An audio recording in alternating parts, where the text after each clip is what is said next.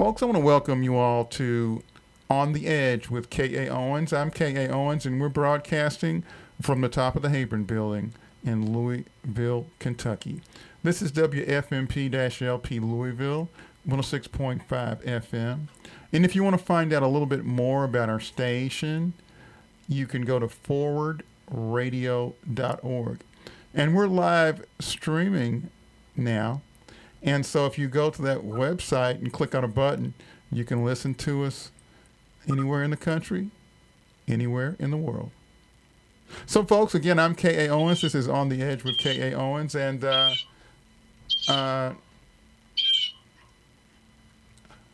I'm here with Cynthia Ganote, professor from the Sociology Department at the University of Louisville. And we're here to discuss a variety of issues. So welcome, Professor Ganote. Well, thank you so much, Kay. I'm so glad to be here. So, of course, in your field, you look at a variety of issues. So what are some of the things that you look at in your field? Yeah, thanks for asking about that. I am a race, class, gender, and sexualities specialist within sociology.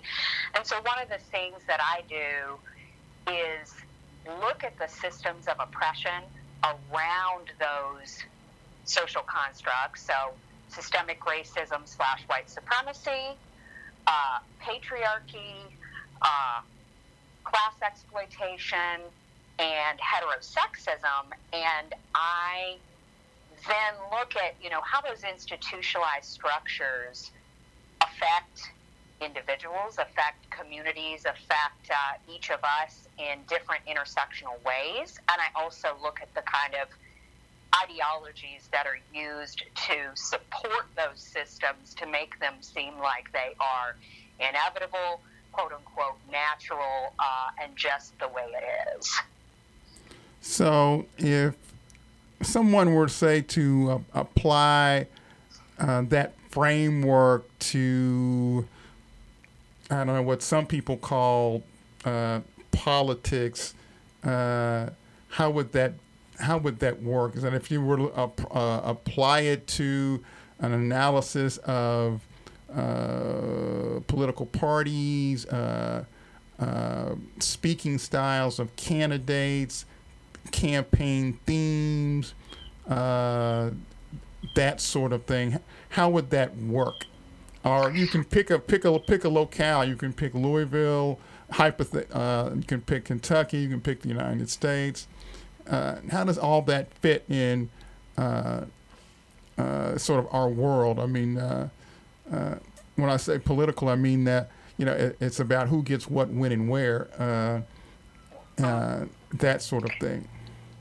Absolutely. Well, it's so neat how you can use these tools. And I do see these sociological lenses as tools. When you take something like looking at intersecting systems of oppression that are structures that live in our institutions and you apply it to politics, you could look at anything from how are candidates of color viewed by the electorate. You could look at women, in particular women candidates, and look at how the kinds of frames that are applied to them, the kinds of questions that are applied to them are, in particular, if you look at somebody like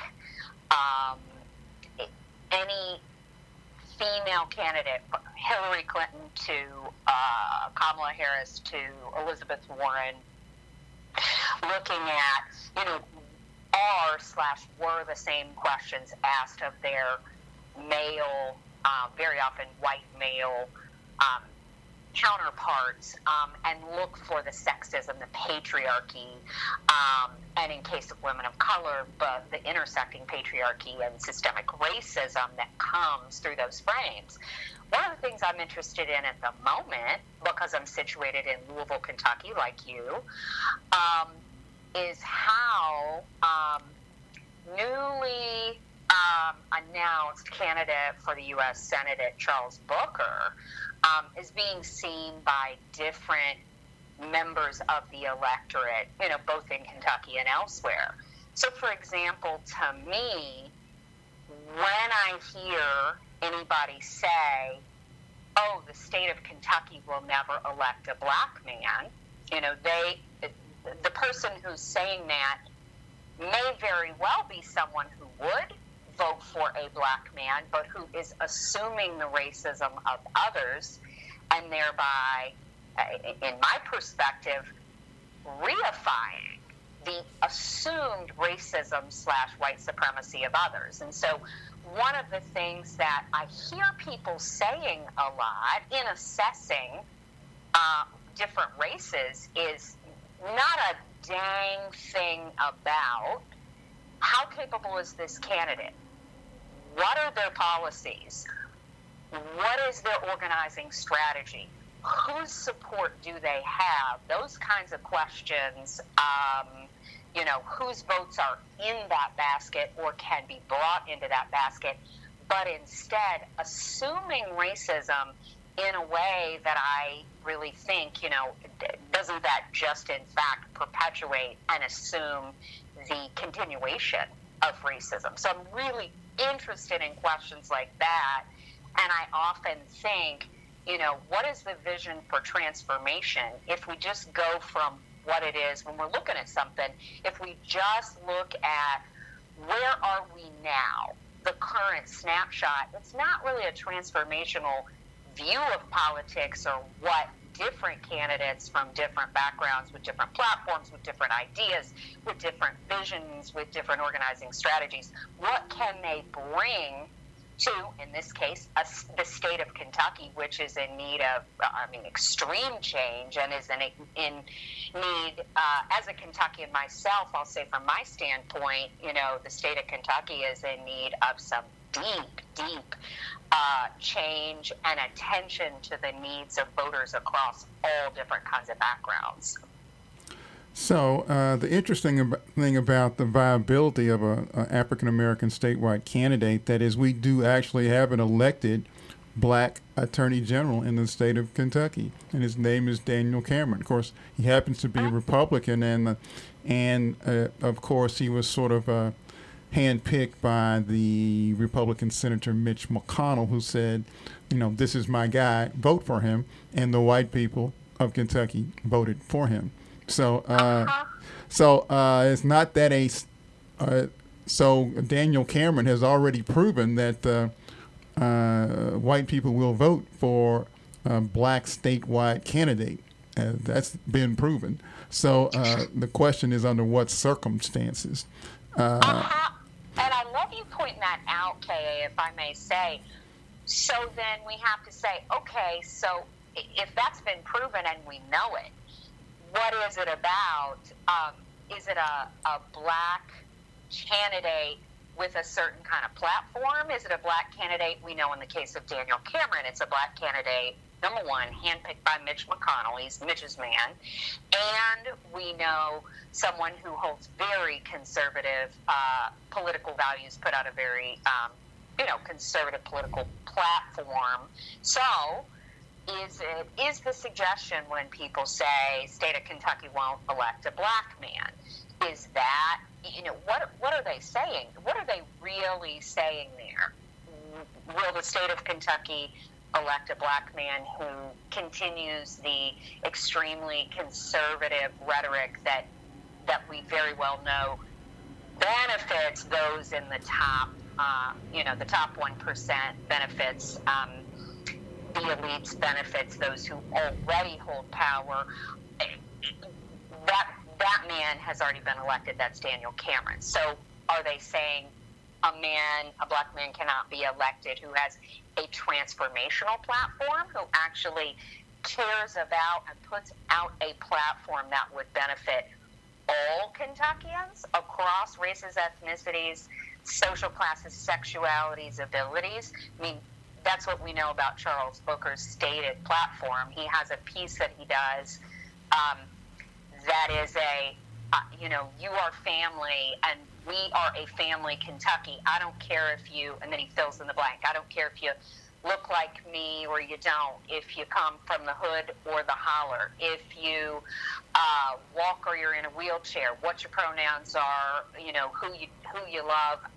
You are with me. I am with you. I will fight for you. So he does this really inclusive thing, and what we know is his proposed policies would threaten the current status quo because they are not just meant to benefit those who are already wealthy and privileged. So the real question is, will Kentuckians vote for a person of color or anyone who doesn't support white supremacy? That's right. And so that is the real question. And so you kind of look at the state of Kentucky. When I first got involved, it actually was 90% white. According to the statistics now, it's sort of 80-something% white and still 4% black. You may have different figures. And then the demographics of the state, not a lot of college graduates compared to some other states. The median income low compared to some other states. What are the values of Kentucky perceived in actual?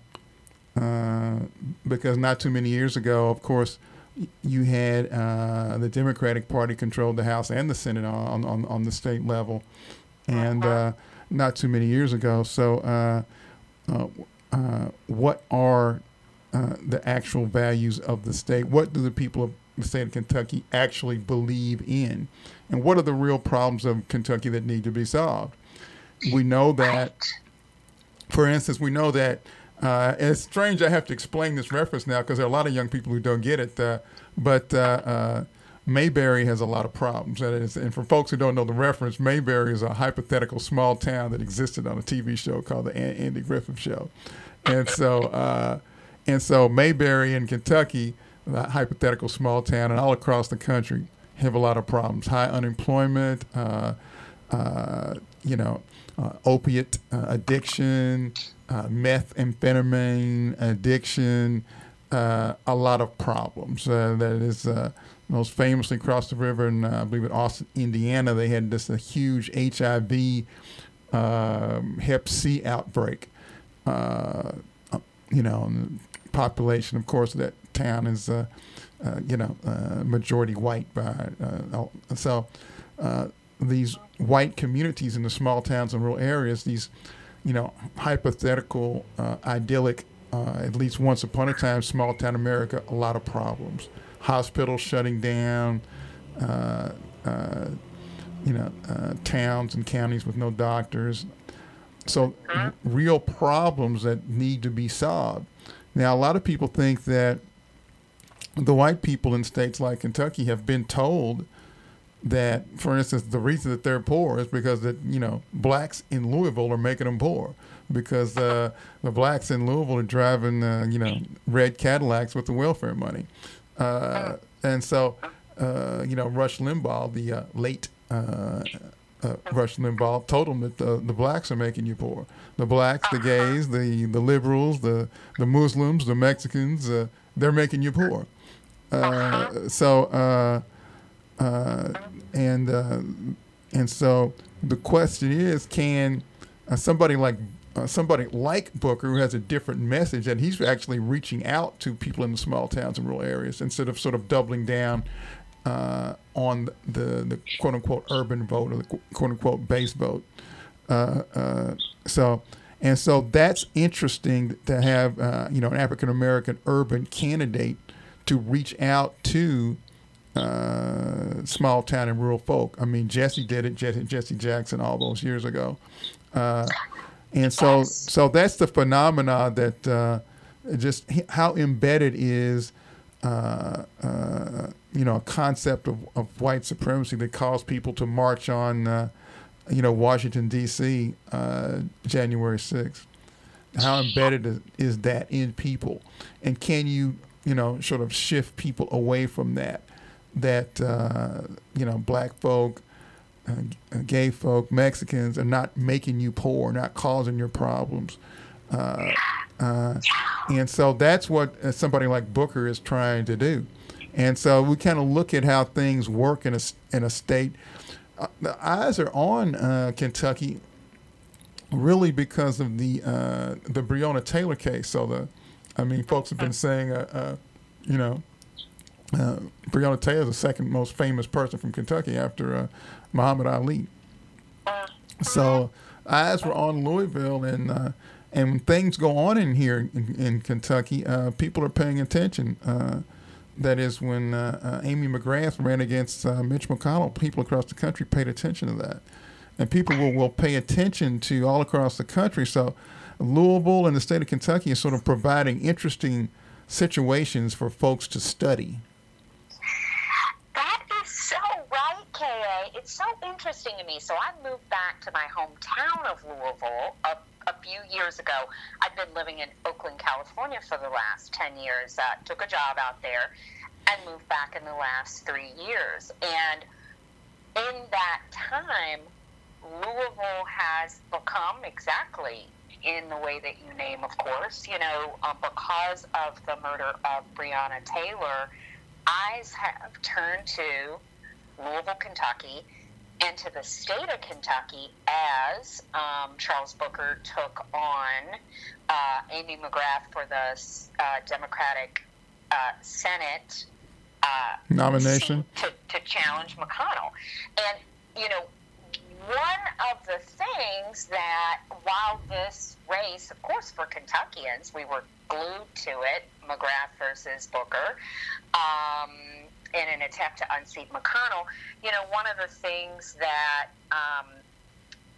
a hole that, frankly, the Democratic National, Democratic Senatorial Committee fell into was assuming things about Kentucky and handpicking Amy McGrath as the candidate who would challenge Mitch McConnell. That, unfortunately, she was not the people's choice. Charles Booker coming, to prominence months after Amy McGrath had been chosen nationally by folks not from Kentucky, choosing who the primary challenger would be from the Democratic side, really got that wrong. And to me, it's an elitism, actually, that assumes that you can be in Washington, D.C. and assume who would be the right person to represent Democrats of Kentucky. And they made, as we all watched, and we knew in the middle of it, a horrible, horrible mistake in choosing Amy McGrath for the people of Kentucky. Didn't work. It never did. She is, I'm sure, a fine person who was absolutely the wrong person, was not connected with folks, was absolutely not out in the streets in the BLM movement as Charles Booker was. And Charles Booker was the people's choice. So one of the things that threw us into a hole was not being able to pick our own candidate and folks making assumptions about Kentuckians. Something that's happening now, I think, is, couldn't agree with you more. People have been told lies. The telling poor folks, all the problems that you described are problems of poverty, of opiate addiction, of all the other kinds of addictions, of the HIV crisis that you discussed spreading in southern Indiana, all the kinds of things that you discussed in poor white towns. These are problems of poverty. And the divide and conquer rhetoric has worked so well from, spread by right-wing media like the late Rush Limbaugh, Fox News, OAN, any of these other news outlets and politicians who have successfully convinced poor and working class folks that instead of banding together across races, ethnicities, religions, and everything else, counties, whether you're in Louisville or you're out in eastern or western or southern Kentucky, Um, the lie is that, you know, immigrants are stealing your jobs. Black folks in Louisville are stealing your jobs. Fill in the blank is stealing your jobs. No. We know well how capitalism works and how those at the top are exploiting folks' labor and are at the same time telling them lies. Without the divide and conquer, working class and poor folks realize, oh my gosh, we're in this together. We have similar concerns. We have been overlooked, marginalized, stigmatized, painted as idiots, painted as everything else on the planet except the people that we are, folks who want to live with respect and dignity, folks who want to put food on our families' tables, folks who want to live a life and thrive within our communities. This is why I say watch out for, to folks who are skeptical, watch out for Charles Booker's approach because it is different. His is, in his quote-unquote hood to the holler approach, he takes this, he openly says, I'm from the west end of Louisville, Kentucky. I grew up in poverty. Sometimes, my mom went without enough to eat so that I could eat. He talks about the problems of poverty in the West End, and he connects those with the problems of poverty out in the state of Kentucky with white folks, Latinx folks, Asian American folks, everybody, Native folks. And so his idea is, you are family. We have all been overlooked. We have not been represented.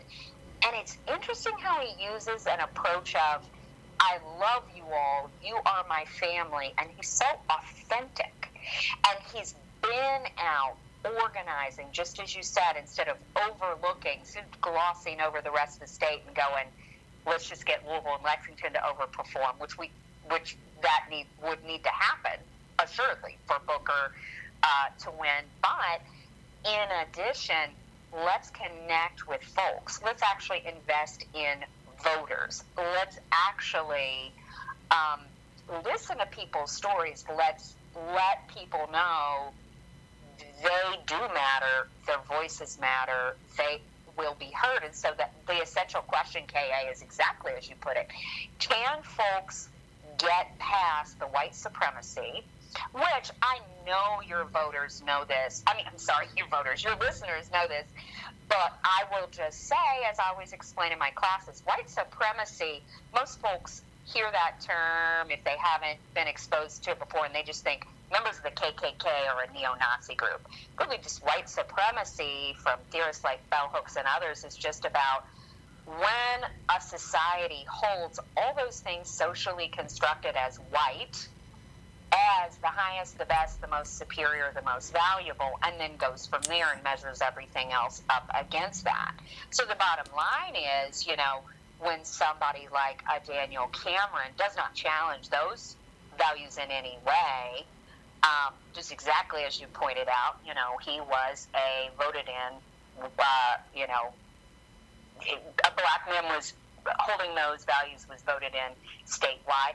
Can a black man who does not uphold those values, who in fact says, no, we're all valuable. No, we all deserve liberation. We all deserve quality health care, food on the table, a safe place to live, a quality education, quality bridges and roads, beautiful parks we can all enjoy without 2 pennies to rub together.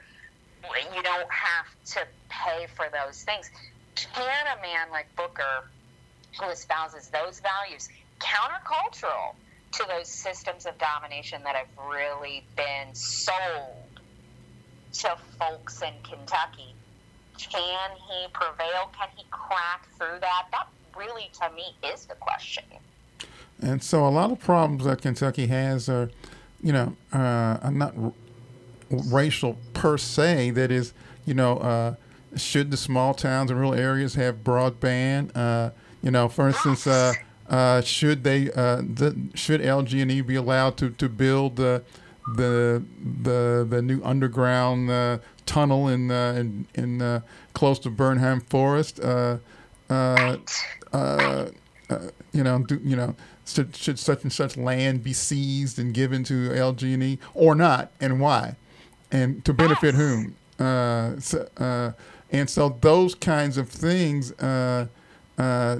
Does the Affordable Care Act help keep rural and small town hospitals open? Either it does or it doesn't. If it does, then maybe it's a good thing. Then, and if they call it Obamacare and it keeps your hospital open in small town, maybe it's a good thing. So can people be separated? I mean, who's the filmmaker from Michigan?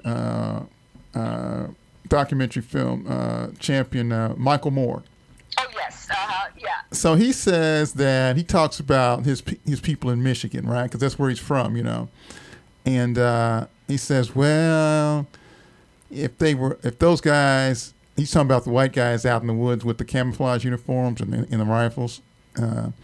He said if they had $50,000 a year jobs, they wouldn't be out there.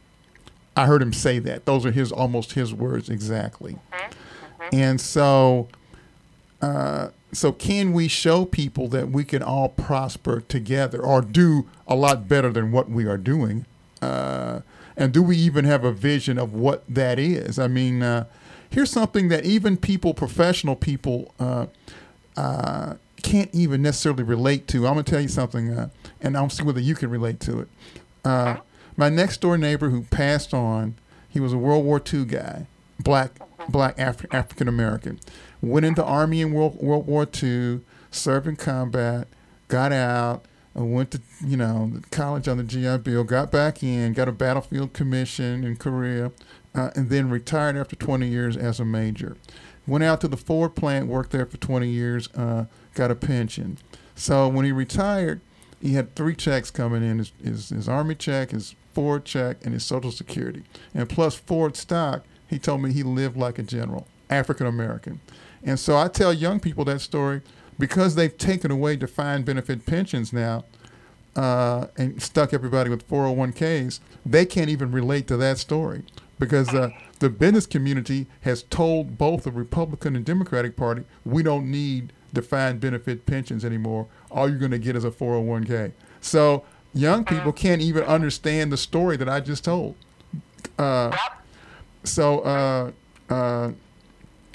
so if we can come together with a vision of just what a prosperous society is, I'm not sure we even have a vision because people have been told, well, what you're going to do is work 3 bad jobs till you die, and so we need, folks. I'm not sure there's a unified vision of what it is that we need to do. So we're coming. Is there anything that I do want to thank you for being here with us today, folks? We've had Dr. Cynthia Ganote, and she's been wonderful. And any last few words as we come to the very end of our show? Yes, K.A., just the last piece that you were talking about here, it points me towards the is and the ought.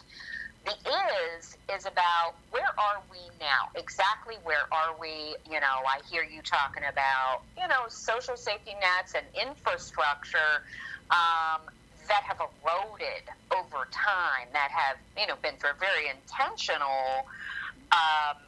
You've been listening to On the Edge with K.A. Owens, and we will be back next week.